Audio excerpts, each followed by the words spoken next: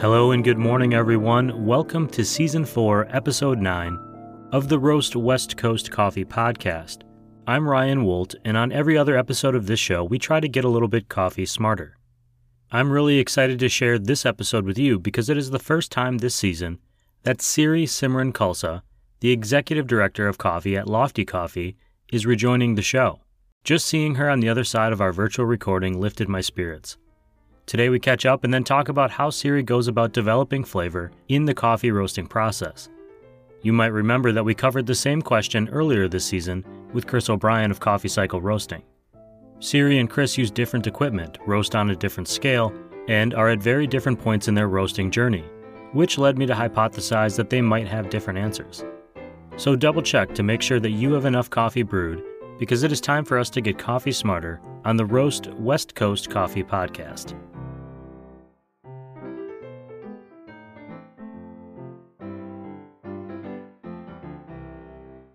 This show, actually, like us recording virtually, I just assumed we'd be doing this in person by now. I know. Then when Omicron hit and I was starting the season, I thought, you know what? Why not just do another one in the closet? And now I kind of feel like it's really convenient to be able to just stay home, like It connect with definitely people works. like you who are busy. Yeah, and I can still go out and like I went to Camp Coffee. I'm going to Zoom Bar next week. Set up the microphone and talk to people, but there's no stress of like trying to like meet in person and make sure everything works. And just this, you click a button, we chat, we record, and I should say, Siri Simran Khalsa, welcome back to the Roast West Coast Coffee Podcast. Thank you for having me. It's honestly, this is season 4, correct? Yeah, we're about to hit 80 episodes. Wow, you've been putting in the work. Yeah, it's been, I did like the numbers one day and it was so depressing about how many minutes of my life I've spent doing the show.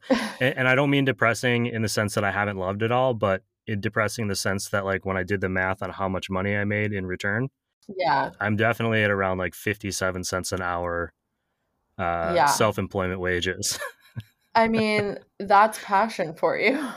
And I gotta say, actually, when you emailed me the list of potential topics for today, I was like impressed in how you've been doing this for so long, yet you still have all this curiosity and also have a lot of things to talk about. Because I can understand, how it could be repetitive, or you're like, what's the next thing that we can discuss? But you're still keeping it fresh and interesting, and I'm excited to be a part of it.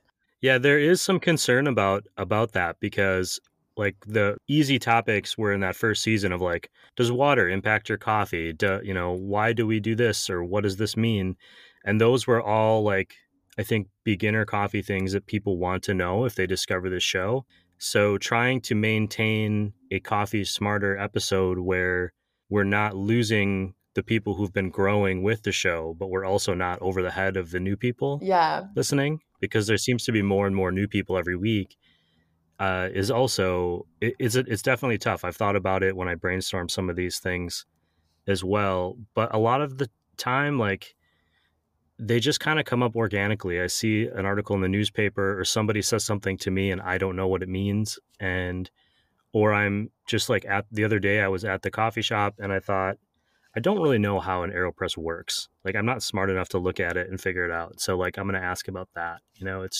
I have like stress about it because I want people to be engaged, but also like, I still do have a lot of fun learning it. And even when I ask you something that maybe I already know a little bit about, or Chris something, this stuff doesn't naturally make sense to me. So it just helps reinforce it over and over again. Yeah. And I think what's cool about some of this stuff is like, there's definitely some science and fact behind some things, but some other things, are a little bit more up for interpretation. And so having these conversations, I'm sure you've experienced like different perspectives on that. That's true. And I have been indoctrinated a little bit into how I feel about coffee personally. And I've done some interviews over the past couple of seasons, and I'm not gonna like pick any of them out, but like where they say something about coffee, and I'm like, And you're oh like, well, I don't think that. But then I'm like, well, that's not the point. The point is this is their story and their journey, and whether I agree or disagree doesn't matter because I'm not necessarily right either. Like it's just, yeah. the knowledge that I have at hand in front of me, and I we've said on feel the show. Oh, go ahead. I was gonna say I feel like that is very much a thing too, is that we a lot of people will get into what they believe or think about something, especially when it comes to coffee or really any passion. And it's COVID. kind of and like, really believe in it because it's like it's their experience. And so it's interesting to also hear that and like also hear why people are so like leaning to one thought of coffee or the other. Well, yeah, and it is about being. I think the show is about like encouraging people to embrace coffee. It's no different than when I started teaching people about craft beer and that business. But if somebody comes in and says, "I only drink this because it's easy and light, I don't have to think about it," and they're like, "I don't like craft beer because it's too alcoholic or it's got too much this or that or the other." Coffee is no different. You say, "Well, you know what? If that's what you like, I bet you we can find something that kind of fits that world and show you that there's a not necessarily a better way to do things, but just different." Like and I think for me, as many people as we can get to stop making their everyday cup of coffee like that pre-ground, freeze-dried coffee that has a place in the world, no arguing against it to some extent, but I also know doesn't necessarily support human beings in the same way that, craft coffee does. Yeah. That's success for me. Before I ask you a question, because I have one I'm really excited to ask you, since this is your first time on the show this year, I saw you poured yourself a cup of coffee earlier. I'm just wondering what you're drinking, if it's something from Lofty or what you're getting excited about coffee wise. Yeah. So I had mentioned before we started recording, I just took a trip. It was a camping climbing trip up north to Bishop. And there's this really sweet coffee company up there called Black Sheep. And this is an El Salvadorian coffee. It's an orange bourbon. And it's really good. They're they do a really good job. We stopped by and just like got a cup of coffee and had an espresso and decided to buy a bag on the way out. And like it's a bit of an unassuming shop, but the coffee's really good. Definitely on the lighter side, but what I really enjoy about it is that it's not overly acidic, so you still get that like nice light body and you get these like more nuanced flavors, but it's not like acid bomb. It's just like really balanced and smooth. And I honestly, this cup's really cool. I'd say like tasting notes. I'm getting like a bit of like tangerine, maybe some spices like it's like star anise or cinnamon and like dark chocolate. I don't know. It's really delicious, but it's got that like lighter, smooth body. But I've been wanting to get. I mean, I brew coffee at home, but not nearly as much as I'm sure a lot of other like passionate coffee people. Some people are like, if they come visit me, they're like, let's see your coffee setup. And it's like very underwhelming. It's very basic because I'm working so much and we have, the state of the art commercial equipment where I'm like, I'll just grab a coffee there, or I like going out and getting a cup. But I'm definitely wanting to get more into brewing at home and actually buying coffee beans and, going through a bag. So that's what I'm drinking, and it's delicious. I'm happy. I made it with a V60 this morning. I love that when I ask you about what you're drinking, you could have easily just used that moment to be like, oh, well, Lofty makes this great thing and plugged Lofty Coffee, and instead you're like, no, this is a shop that I went to and I want to celebrate their coffee. And that is a great example of what I love about craft coffee in general. And I will say, I will sell your coffee beans and say that they're great at Lofty. But actually, a lot of our guests that come on this show, especially new roasters, which we've had 2 or 3 this season, have 2 or 3 more to go, they bring up Lofty a lot as an example of what they aspire to be. And so, What? not just because of the quality of the product, but because of the business sense behind it, and being able to do new things and grow. And you just mentioned state of the art equipment. So my question today actually is, I know that recently, and I think you mentioned it last season, you guys upgraded to some new roasting equipment. And so I kind of want you to take kind of a look back over, you've got a bunch of years of roasting behind you, and now you've got this great new equipment, the Loring machine, which we have talked about on the show too. But I'm wondering what you've learned about coffee from roasting, and then kind of extending into that, how you identify and develop a flavor. Like you just mentioned flavor notes for that coffee. How do you do that during the roasting process? And I will tell you that I also asked this exact same question to Chris O'Brien. Chris at Coffee Cycle is in his first year of roasting their program. They're coming up at the end of their first year, and they are doing it all on a relatively small machine. And so I'm really curious to see how your experience and growth contrasts with theirs. Yeah, I think that's a great question. It wasn't too much. I feel like it was a big question. It was a big question, but I think I understand what you're asking, and I will definitely get in on it. So first, yes, in November we got a new coffee roaster. It's the Loring S35 Kestrel. So it's we were before roasting, and we're still roasting on the S15 Falcon. And so as for mechanics, the roasters are very similar. The Kestrel just has a larger capacity, so we can roast more beans at a time, and it has a lot more power in it. We actually had to install like a phase converter, and like the whole installation of it was quite an ordeal, getting the facility to be in the right state to be able to handle that type of machinery. If you're ever at the roastery, the Lofty Roastery, if you go to the south side of the building, it's actually this beautiful piece of engineering, but the stack, because we have both roasters in the same room, and the way that the exhaust stacks go up along the building is like is pretty iconic. It looks really awesome.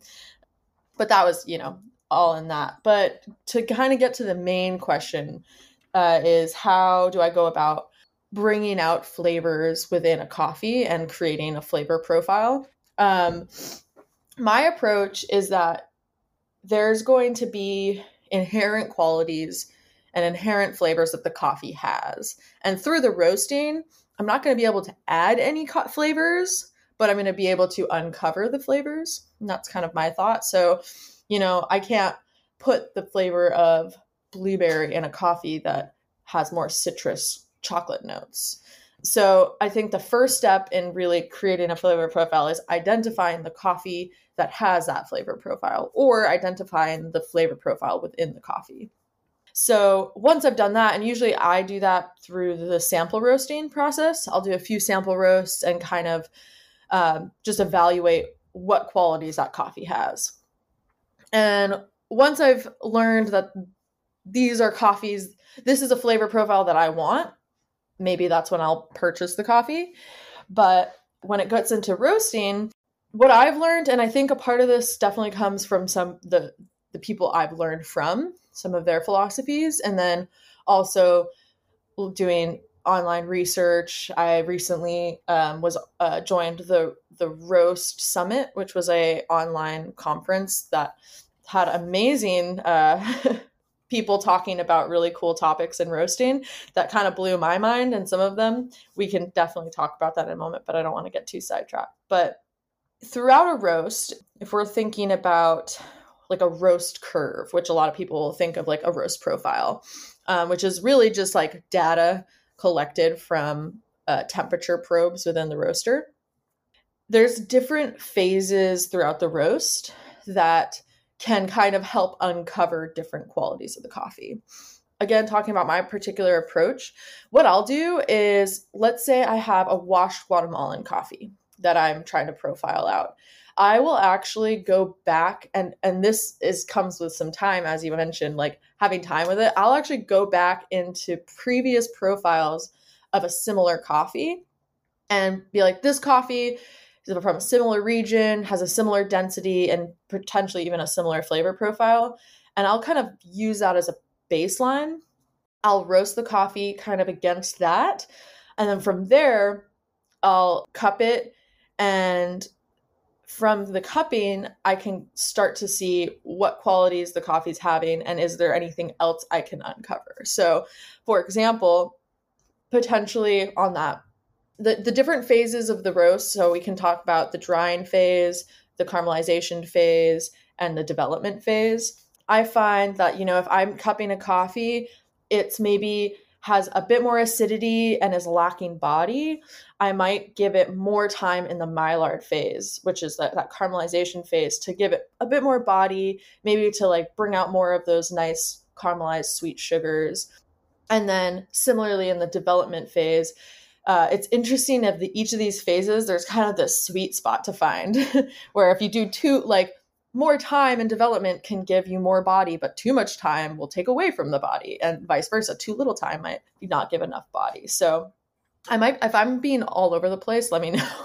No, this is great, and I've been kind of like taking little notes because I have some follow-up questions, which I can jump into one right now, which is the first part is easier. You said density, and that's literally talking about like if you took a coffee bean and you examined it, how like dense and compact it is versus I want to use the word aerated, which isn't right, but like mozzarella cheese, like where it's not as thick. And if anyone grinds at home, you might notice sometimes when you grind, the beans go through really fast, and sometimes they're slower, and it feels like they're just harder, like a harder bean. Yeah. Yeah, that's kind of what you're referring to. So I want to confirm that. But then the follow up was essentially what I'm hearing is you spend a lot of effort in making sure you're sourcing coffees that you think will present the way you like, and that's you're doing your research and your homework. Once you go through that process, you've started roasting based on whatever reason, you've built up this history of other roasts you can refer to say maybe this will work for this one, and you have a few samples. One, are you cupping multiple variations of that roast, like changes in temperature or changes in time at the same time afterwards to see how they reflect? And then two, how easy is it to replicate a roast time over time once you found the one you like? Yeah, that's a great question. So I think that this is also actually when I'm profiling a coffee, I totally did not mention this earlier, but what I end up doing in that first roast is throughout the development phase, I'll actually pull samples straight from the roaster. And then I'll cup all those. And that kind of gives me a gauge of like what temperature I should end the roast at, as well as like how long I should leave the coffee, or how long I should have the coffee developed for in that development phase. So for example, like if I take a coffee 25 degrees past first crack, maybe every 2 degrees I'll pull a sample, and then I can see, oh, at a minute and a half at this degree is where I'm getting the most sweetness. Or maybe I like the acidity of the one at this degree, but the overall development of the coffee at this degree, so, or at this time. So maybe I'll like meet somewhere in the middle where I'll develop it for this much time, but I'll end it at this temperature. And so that's usually done in that first roast where I'm pulling lots of samples as it's roasting and I cup those. Something that I do, and I'm constantly cupping my coffee, and I'm definitely a little bit obsessive of like, this can taste better.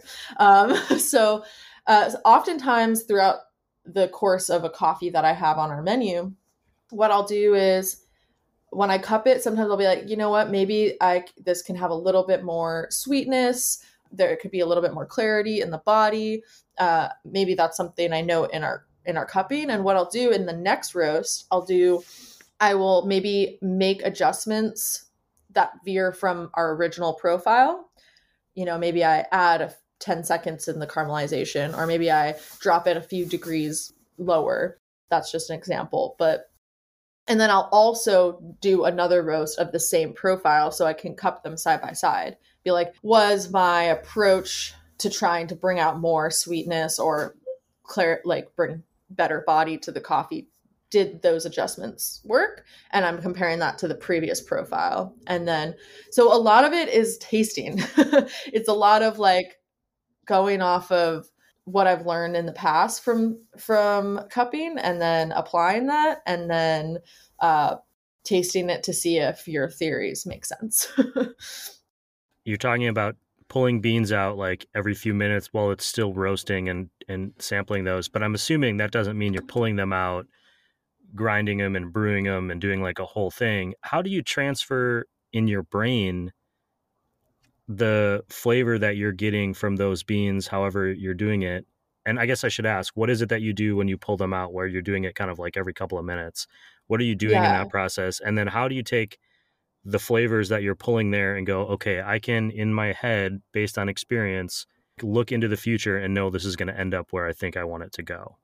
Yeah. So just to clarify, usually if I'm pulling samples, it's really towards the end of the roast and it's within a few seconds. So like, for example, I pull it like by degrees. So I'll probably start pulling about like 10 to 15 degrees before I end the roast and pull it every 2 or 3 degrees. So it's all pretty quick.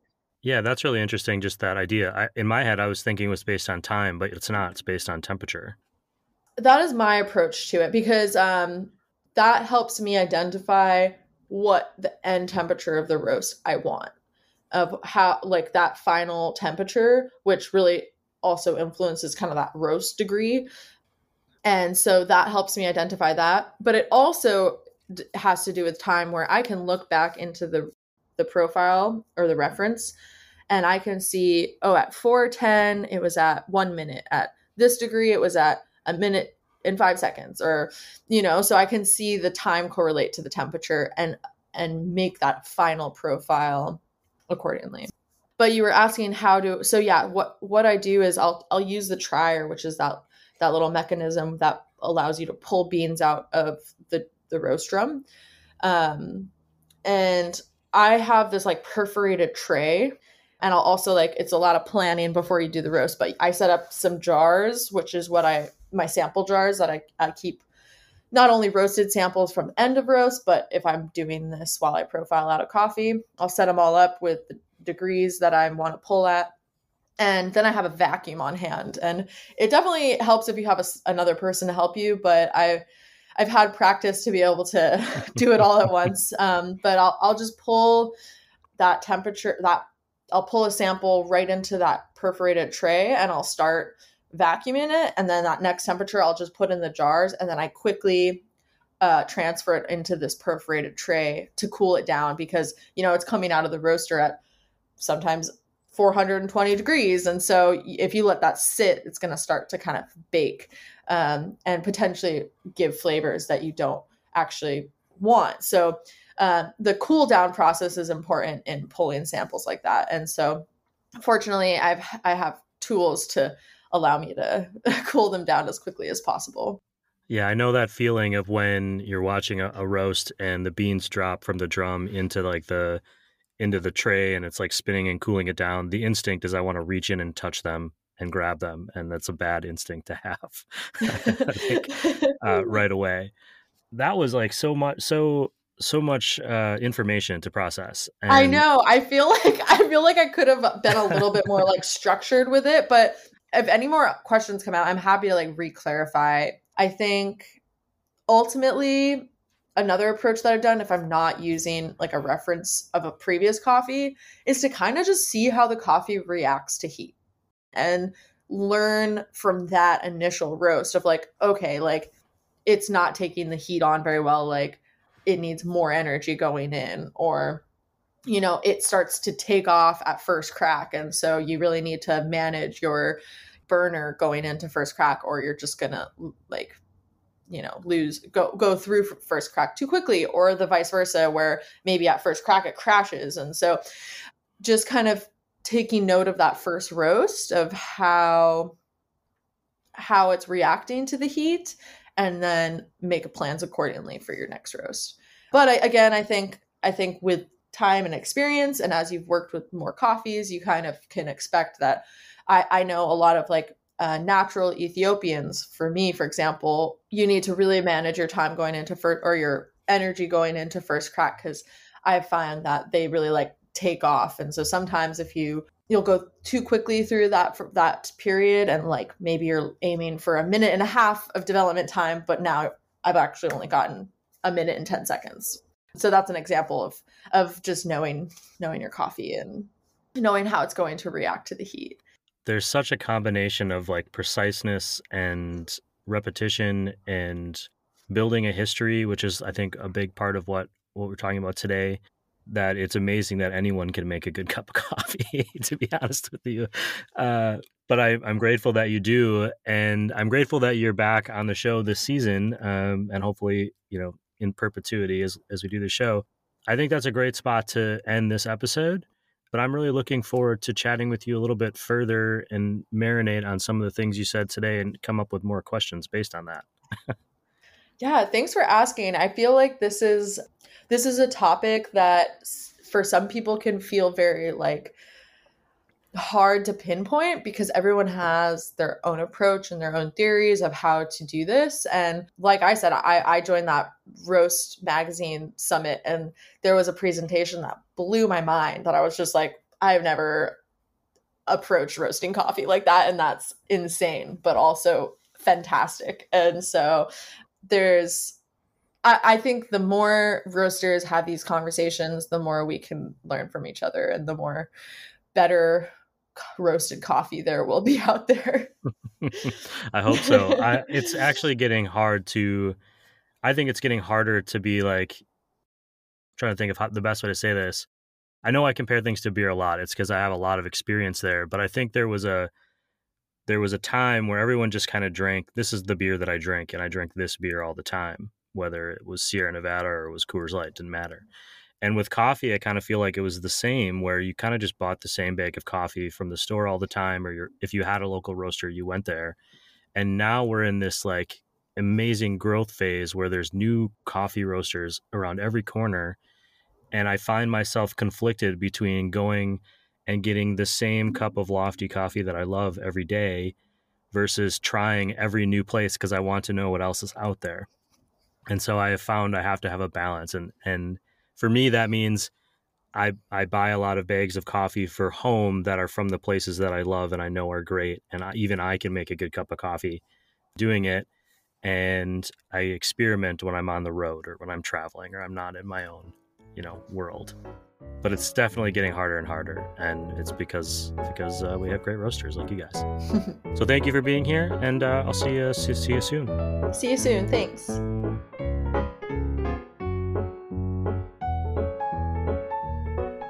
It's so good to have Siri back. We're going to cover a lot with her this season, including how she tastes and samples coffee, and some in-depth talk about milk in an upcoming episode. To recap from today, there was a lot of overlap between Chris and Siri's flavor development theories. To focus on Siri, there is a lot of work that goes into her sourcing and initial sampling of coffees. Plus, she has years of experience and has built a roast history that she can refer to when making her very first sample roasts of any new green coffee. Additionally, I was surprised at how narrow the window of time can be to create a different flavor variation during the sampling process. I assumed the same coffee would be pulled from the roaster at different endpoints, probably every 30 or 60 seconds, but Siri said it was more likely every few seconds. Those few seconds would mean that each sample had come out of the roaster at a different temperature. I'm just putting this idea out into the world, but I think it would be fun to do a guided sampling of the same coffee being pulled from the roaster at different times. It would keep the focus on how one coffee's final flavor can be altered during that roasting process. Thanks to Siri for always spending some of her time away from the roastery and the boulders she could be climbing on to spend some time with us today. And a huge thank you to this show's industry partners, including Ignite Coffee Roasters, Cafe Laterre, Mostra Coffee Company, Coffee Cycle Roasting, Leap Coffee, Zumbar Coffee and Tea, Maria Coffee, Steady State Coffee Roasting, and Camp Coffee Company. We're also supported by First Light Whiskey and Cape Horn Coffee Importers. If you want to find links to all of those top-notch companies, head to roastwestcoast.com and subscribe to the newsletter. As I mentioned after the roast interview with Hollis Swan, founder of Declination Roasting Company, I'll be donating all the proceeds from any new subscribers this week to humanitarian aid in Ukraine. If you have questions about coffee, send them to me on Instagram at RoastWestCoast, and they might just end up on a future Roast West Coast Coffee Smarter episode. As a reminder, I'll see you at the Zumbar Coffee and Tea in Cardiff next week, Friday, March 11th from 9 to 11. I'll have the microphone set up and hopefully get a chance to chat with some of you about why you love coffee or anything else. Thank you for listening and subscribing, everyone. This episode of the Roast West Coast Coffee Podcast has been written, produced, and recorded by me, Ryan Wolt. I hope this show has found you happy, healthy, and with at least enough sanity to make it through the day. And please, always tip your baristas, now more than ever, and be sure to drink good coffee.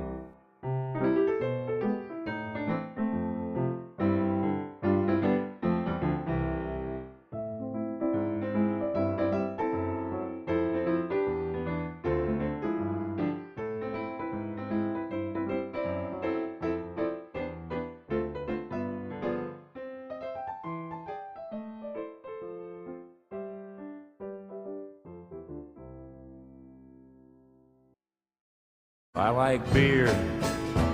It makes me a jolly good fellow. Welcome to I Like Beer, the podcast, where we discuss great beers and the stories that go with them. I'm your host, Jeff. And I'm your host, Jeff. We are lucky enough to live in North County, San Diego, a beer mecca within a beer mecca, where it's 72 degrees all year long and there are over 160 breweries within minutes. Weather's nice, the water's warm, the beer is cold, and there are stories to be told. We believe beer is a drink for friends, for sharing a laugh, telling a tale or two, and for contemplating life and how to live it. We're not your ordinary beer pod, so grab a beer, pull up a bar stool, and join us for a few laughs. You can find us wherever you get your pods, and also on Instagram and Facebook at I Like Beer the Podcast, as well as on Twitter or our website, ilikebeerthepodcast.com. Looking forward to having you join us. Cheers. As a matter of fact, I love beer.